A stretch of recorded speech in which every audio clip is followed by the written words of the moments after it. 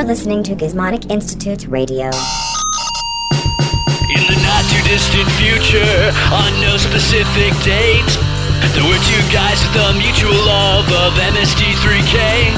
They were on their way to watch their favorite show, but then things went bad as they tend to go. When they woke up, they were surprised to find they had been kidnapped by a scientist and launched into the sky. Now they're stuck in space until they've watched every episode of the show. That's the only way that Dr. Odd says he'll ever let them go. Now we invite you to join our heroes as they travel both near and far, podcasting their grand adventures while hurtling through the stars. It's time for Gizmonic Institute Radio. Hey, Seth, what are you doing? Nothing much, just bored. Well, I know you're bored. I'm also bored. It's a side effect of living in outer space with only 90 minutes of entertainment every 2 weeks. I've been passing the time by counting the screws in the screw locker. Really? Well, how many are there? Oh, I have no idea. I force myself to forget it every night so that each morning it's an exciting surprise for me. Wow, there has to be at least 20,000 screws in there? That locker is fairly substantial.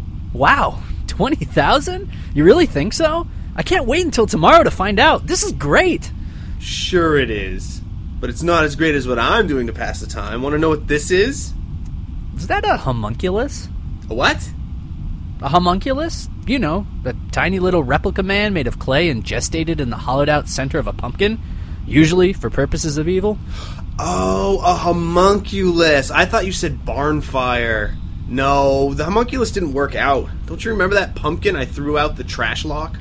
The one that was screaming in a tiny voice? Ick. Yes, gross. Don't remind me. That was last week. This is my new project. It's a robot. Or it will be a robot pretty soon. I just need to tweak the voice modulator and repower this AI matrix from the Gravipod generator. If you need some screws, I know where there's an innumerable amount. Gentlemen! The robot can talk! No, that's a communication from Dr. Odd. Do you think you could scoop that up? Oh, yeah, sure. Hello, Dr. Odd. About time you answered my call, you shiftless layabout. I really had no idea you two would be so damn lazy when I banished you to space. You mean when you tricked us into being here under false pretenses, which ultimately blew up in your face when it was discovered that your supposed torture was actually our favorite television show? Just shut up. I have made mistakes in the past. Who among us has not kidnapped a stranger or two for the purposes of torture? Don't look at me like I'm the crazy one, because you're the ones who are crazy. Crazy with lies. I can't say I have ever kidnapped anyone. Me neither. My kidnapping record is as clean as a Mormon rap album. Just be quiet before I cut off the oxygen again. Do you have this week's audio log prepared for recordation? Recordation? Is that even a word? Yeah, I think you made that up just to sound smart. Of course it's a word, you monosyllabic cretins. It's the actual process of recording. It's right there in the dictionary. Look it up before you toss around accusations of word-makery. I'm especially cranky today, gentlemen. I would appreciate it if you stopped with the tomfoolery and got down to doing the one thing I ask of you. Then you can get back to your leisure and odd station games. Ooh, real quick, before you go on, about that odd station, it's not really a video game system. It's more like an old voltmeter that seems to be monitoring the solar collectors on the exterior of the ship. And? Well, it's not very fun. We appreciate the force feedback controllers. Wired controllers. The force feedback wired controllers, but the feedback is mostly low voltage shocks with occasional burning. Yes, it is just like your favorite game, Jumping Nintendo Brothers. You're most welcome. Now get to the audio log. I'm going to go out for a bit to purchase some sundry items for the lab here.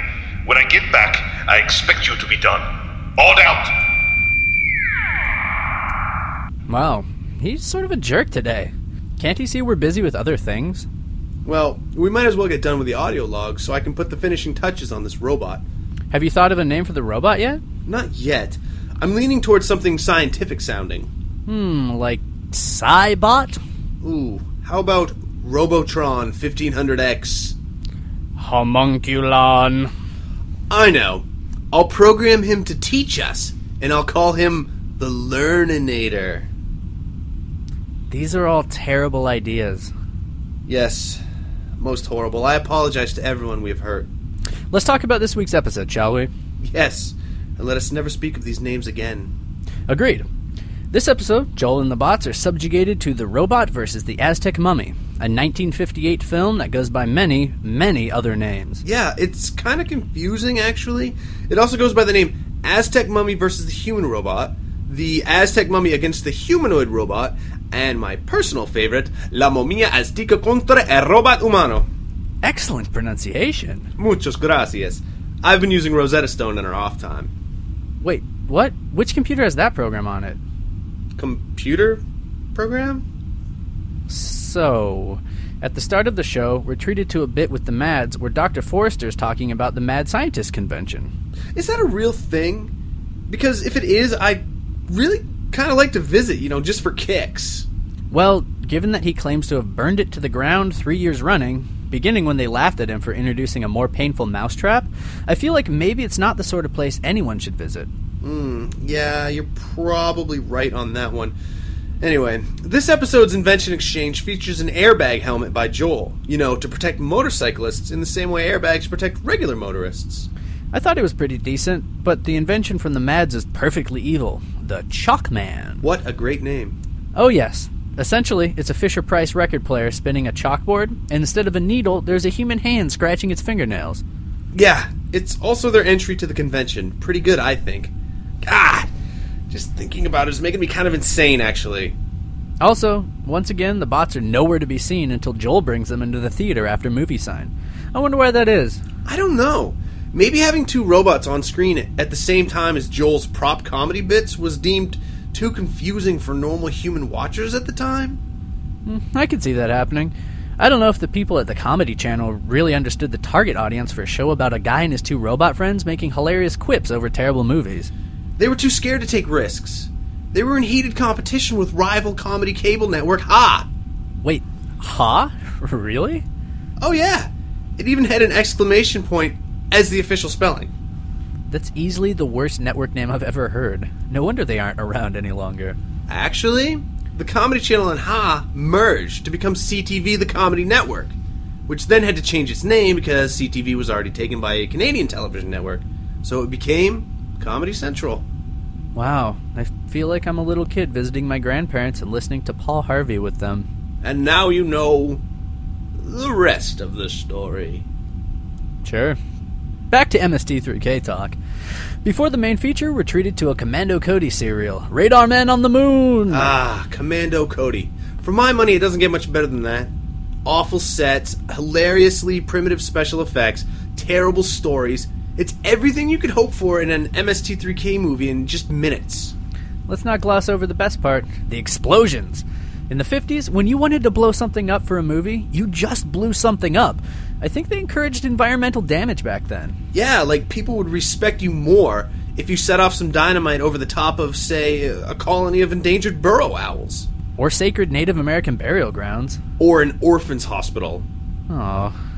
Don't fret, there's a Shriners hospital next door. Oh, hooray! One thing I'm curious about, is Commando a rank or his first name? I was wondering the same thing. Is Commando even a military rank? It's more of a job description, like house painter or systems analyst. Systems analyst Cody. Not bad. Here's another question. Did people of the 50s think that there was actually aliens living on the moon? For all they knew, there were. Going to the moon was like some crazy pipe dream at the time. Mostly, the United States and Russia were hurling dogs and chimpanzees into space.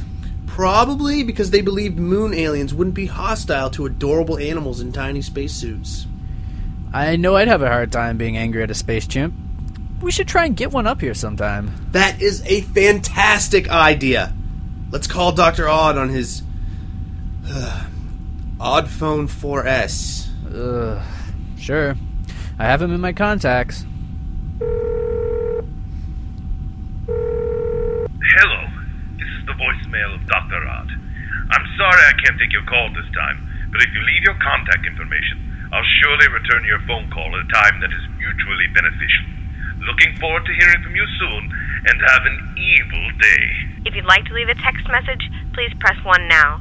If you'd like to hear more options, please press 3, followed by the pound key. To record your message, please remain on the line. After the tone, please speak your message. Oh, hey, Dr. Odd, it's Jeff. Seth and I were just talking, and we were wondering if there's any chance of us getting a space chimp anytime, preferably sooner rather than later. Oh, don't say anything about the robot I'm building. There's actually a sign in the loading bay that says robots are strictly prohibited. We want a chimp because we aren't building a robot on account of robots being forbidden. So, yeah, give us a call back whenever you get this message, or whenever is a good time. Talk to you soon. Bye. Good cover. Thanks. Hey, while we wait for him to call back, we should talk about Demon Dogs. Of course. The non-movie segments of the show feature the Demon Dogs, who approach the Satellite of Love, and I've got to say, have the most annoying barking sound effect I can think of, short of an actual dog from the depths of the underworld. Tom Servo tries to save the day by swatting the dogs off the Satellite of Love with a roll-up newspaper, but instead he gets covered in Demon Dog waste. Because his original design was apparently based on a fire hydrant. Right, and dogs love to urinate on fire hydrants, and Tom Servo resembling a fire hydrant means he's doused in Demon Dog waste. But Demon Dog waste is just silly string, and silly string is just plain fun if you ask me. You know what else is fun? The Demon Dog props. They're actually spray-painted Masters of the Universe toys. Really? Whoa. Yeah, it's a carrier for all your action figures that also doubles as a toy. You put all your favorite Masters of the Universe toys like Skunkor or Mechanic in the ribs and sort of let them ride around in an impractical lumbering dinosaur bone creature called Battle Bones. It held a dozen figures. I wonder how they managed to get a hold of so many of them. What I want to know is, in what way does Tom Servo resemble a fire hydrant? He's red, he's stout. I think that maybe they tossed that in there just for the purposes of comedy. I think you may be correct in that assessment. Anyway, in the second segment, we're introduced to the leader of the Demon Dogs, who points out that the Satellite of Love is shaped like a giant dog bone. It should be noted that the Demon Dog leader differentiates himself from the rest of the Demon Dogs by having a mustache and a cape. And he also differentiates himself by being eaten by Gypsy. Which is a bit of Deus Ex Machina, since it allows Crow to impersonate the leader and lead the Demon Dogs away from the Satellite of Love. Which is fine by me. Enough Demon Dogs for now. The words have lost all meaning. Let's talk about Robot versus the Aztec Mummy. Yes, and later, counting screws. First of all, we've already talked about the huge variety of names under which this movie is known. Originally, it was a Mexican film, later dubbed into English to try and rob impressionable people of their hard-earned money. Honestly, I feel like this movie may have been more enjoyable in its original Spanish. I feel like you might be correct in that assessment. I mean, what an uncompelling movie monster in the Aztec Mummy. He's afraid of a flashlight. You know, the one thing every single person who's in a situation where they might run into the Aztec Mummy would be carrying on their person. Yes, if the movie were entirely in Spanish, at least you wouldn't understand what was happening, and everything would be sort of a surprise. Also, if the movie were in Spanish, halfway through when they started calling Dr. Krupp Bat for some reason, it would have sounded much cooler. The Spanish word for bat is murcielago. That is much better. At least if it didn't make sense to call him that, just sounding cool would partially make up for any confusion. This was confusing. Yes. Like when they attempt to subdue the mummy with a cross? A symbol of Christianity against an Aztec mummy? Maybe the whole movie was a metaphor for the Spanish conquest of the native peoples of Central America? No. If anything, the scene was a metaphor for the filmmakers' belief in the superiority of their personal religion. But even that seems unlikely. You're probably right, which just adds to the disappointment of this entire film. Absolutely. This movie should have been a slam dunk on the concept alone. An Aztec mummy fights a robot? I probably would have watched that alone for 90 minutes. Instead, there's maybe only 5 minutes of actual robot, and the robot is one of cinema's most ridiculous. It's right up there with the fake robot from the movie Hots. Oh, nice reference. I do Windows. Okay. When the robot finally appears, Servo and Crow cheer for him. Which is understandable, I guess. If I lived in a world populated almost exclusively by robots, I'd probably cheer when I saw a human in a movie. Yeah, it's too bad the mummy just straight up murders the robot. I mean, if you can actually murder a robot. Well, it was either a humanoid robot or human robot, depending on which title you're fond of, so I think the term murder is apt. Unfortunately, or fortunately, depending on how you look at it, Joel and the bots have to leave the theater before the movie's done because a demon dog found its way in. Yeah, not just into the theater either, but the entire Satellite of Love is full of the little jerks. So Joel and the bots are unable to reflect on the movie due to the infestation. Instead, they brainstorm a way to rid themselves of the dogs and decide to launch a giant tennis ball into space. Which they do, successfully, and the demon dogs are seen from the exterior of the ship giving chase. Which means it's time for less than 20-second recap. Think you can handle it, Jeff? Oh man, I think so. Give me a minute to compose myself. Okay. Okay. Ready? And go! First people find a mummy, the lady is somehow reincarnated and knew the mummy was going to be a king, and then they went to a graveyard for stuff, and there's a lot of boring exposition. The bat wants to steal some treasure, homeless guy in the graveyard gets set ablaze by a robot, the mummy is having none of it, the robot gets murdered by the mummy, and the reincarnated lady gives the mummy his treasure back, and everything kind of ends. Yes! How'd I do? Wow, 17.7 seconds. Well, pretty good. Want to go over our 5 favorite quips from the movie? Absolutely. Number 5. At the beginning of Commando Cody, we see a close-up of him in his terrible helmet, to which Servo says, "Oh look, it's Pumpkin Boy." Number 4. When Commando Cody takes off, Joel says, "One small step for man, one giant leap for I." Number 3. In Aztec Mummy, when they enter the tomb, the line is, "We're the first people to break in here," to which Crow says, "The other people used the door." Number 2, in the graveyard scene, Joel and the bots do a Jerry Lewis impersonation to the action of the character on the screen. Something they seem to do a lot in all of the seasons.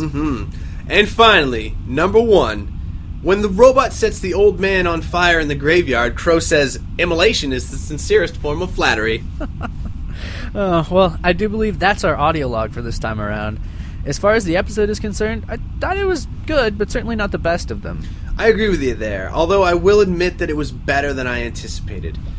I still have this weird hang-up about the first nationally broadcast season. In my mind, I just assume they're not going to be as good as later episodes, so I come into each show with some preconceived notions, prejudices, if you will. Did Martin Luther King Jr. teach you nothing? About MST3K? Not really.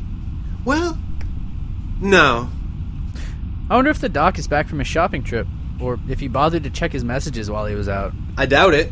Doesn't he usually shop at that old Fallout shelter turned farmer's market that's trendy with all the hipster scientists? I doubt a cell signal could penetrate all that lead shielding.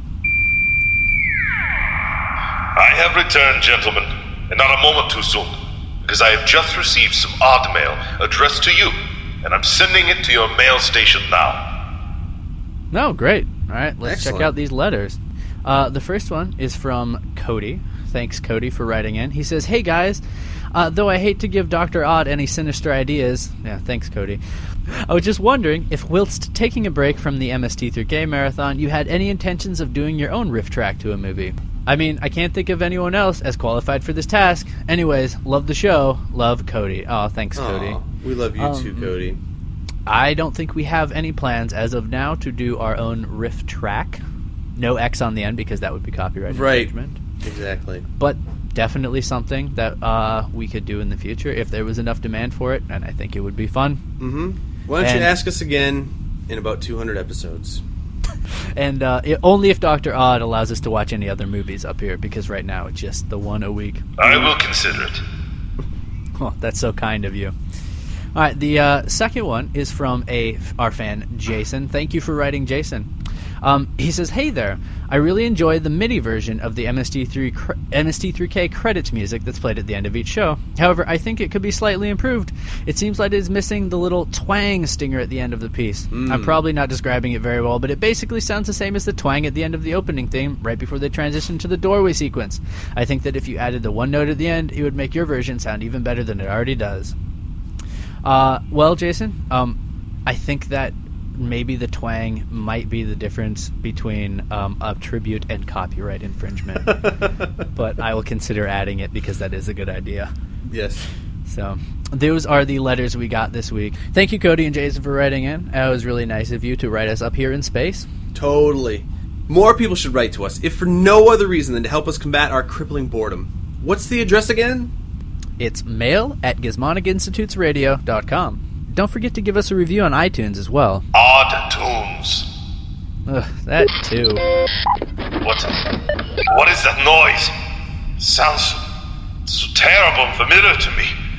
I can't seem to place it though, although it is bringing forth bubbling, effluent rage from deep within the pit of my dark and evil soul. Wait, I have placed the noise, yes. It was 1985. I had gone to see a movie about a pugilist who was going to battle against a Russian foe. The film was called Rocky IV, I believe. At the beginning, this man Rocky gives to his brother-in-law a robot. A terrifying vision of the future that wishes him a happy birthday in its soulless, robotic voice. From that day forth, I vowed to never allow robots to interfere with science. And the severe lack of walking, talking robots today is a testament to my successful campaign to think them away. And yet, despite a large and colorful sign ordering you to the contrary, one of you is gone. You've built a robot of your own. Just son of Jeff? Yeah? The robot sort of came alive. Maybe we should end transmission now? Yeah, let's call this a night. End transmission.